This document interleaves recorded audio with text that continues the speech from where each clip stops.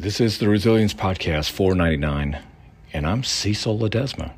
Happy Friday, everyone. It's November 4th. One of the most important things we can do for our own wellness is to stop giving ourselves away. I'm not referring to anything about service, generosity, kindness, or empathy. What I'm specifically referring to is to stop giving ourselves away to people who cannot receive us and who cannot love us in return. The healthier and more whole we become. There are simply some relationships that cannot rise and meet us where we are today, or even join us in the direction we're moving. Although it is one of the hardest things to do, there is no greater gift we can give ourselves than to honor and intentionally allocate our own energy.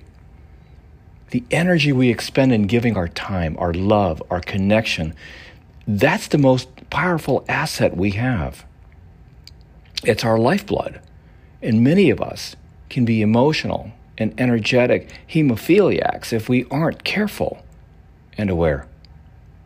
It's a perfect time to take stock of our closest relationships, to look at the people in our lives who receive the lion's share of our time, energy, and love, and thoughtfully consider the reciprocity and health of those relationships. I know it's difficult. Are there people in your life whom you spend time with who leave you feeling drained and depleted? People who take but cannot or will not give? Are there people who enjoy your beautiful banquet but are unwilling to bring in anything to the table? Are there people who benefit from the infusion of your love and support but turn to vapor when your chips are down? Are there people who count on you but cannot be counted on? Are there people who show up only when it's convenient or appealing to them? If you stopped calling, texting, giving, planning, and showing up, will the relationship flatline?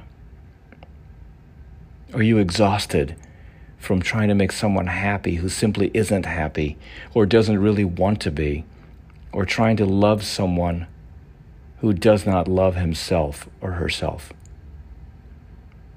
Are you worn out from trying to explain your heart to someone who is unwilling or unable to grow? Are you weary from the effort of keeping a relationship afloat with a person who refuses to learn to swim?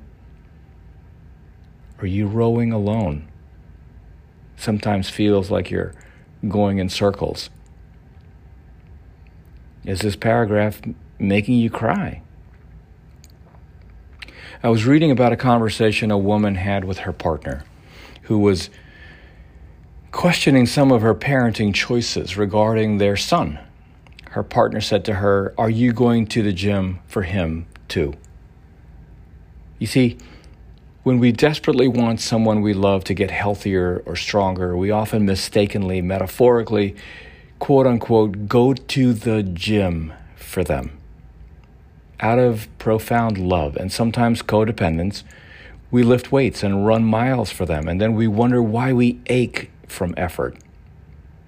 We wonder why they never get any stronger, fitter, faster, or healthier. How can this possibly be? I'm working out so hard for him or her. We're often surprised by how fit we become by doing other people's workouts, how strong we get by carrying other people's loads, how much endurance we gain by dragging other people along, how healthy we become when we start to take excellent care of ourselves. And the funny thing is, the more fit we become on their behalf, the more they cannot keep up. The endurance we build creates a gap in distance they cannot close. The strength in our own muscles has developed at the expense of their own development. The healthier we become, the worse they feel. In other words, our effort completely backfires relationally. We can go to the gym in our work relationships, our parenting, our friendships, our intimate partnerships, and in our families. The greater the attachment we have to the other person's outcome, the more prone we can be going to the gym for them. In other words, the more we love someone, the more careful we have to be about mandating that they do their own work, carry their own load, and take good care of themselves. We have to be very clear as to whether or not they're trying to come forward and meet us, or if we keep doubling back to go get them. And just because some people we dearly love cannot meet us or reciprocate right now does not mean that they will never be able to. Once we release them to go to the gym for themselves, anything is possible. But we are no longer waiting to see. We stop doubling back. We stop carrying what is not ours.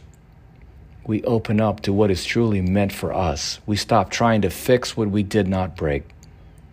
Imagine if all the energy we invested in depleting and defeating relationships could be returned to us and channeled back into our creativity, our work, our spiritual journey, our curiosity, our health, and invested back into the relationships that yield a substantial return.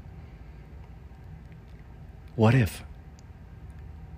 The relationships marked by a sense of reciprocity, ease, fulfillment, safety, playfulness, adventure, collaboration, and joy, it can be returned. It can be expanded. And it can be redirected.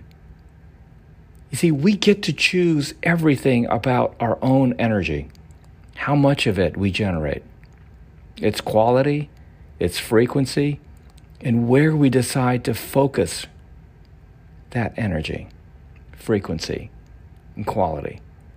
We can choose to give of ourselves or to give ourselves away. They're not the same thing.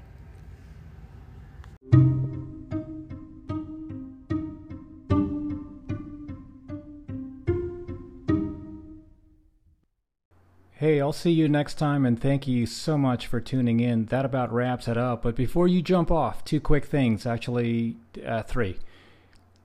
One, I've always wanted to author the conversation on resilience and mental health, because as a very proud Navy father, these topics affect me personally. And as you go about your day, be sensitive and be kind always, for everyone you meet is fighting a battle you probably know nothing about. Your life is a gift, and it's precious to me. And thank you so much for being a part of this community. And I'm not quite sure how you landed on this podcast. It doesn't matter to me. The fact that we're all in this together and that we can have a conversation is amazing. I feel very honored to be in your ears right now, and that you spend a portion of your morning, noon, or night with me. And whether this is the first podcast you've listened to or you've been a loyal listener, I just want to say thank you. And last, please, I would be honored if you checked out my website at cecilledesma.com. You can connect with me on LinkedIn. You can follow me on Twitter at Cecil Ledesma. Peace.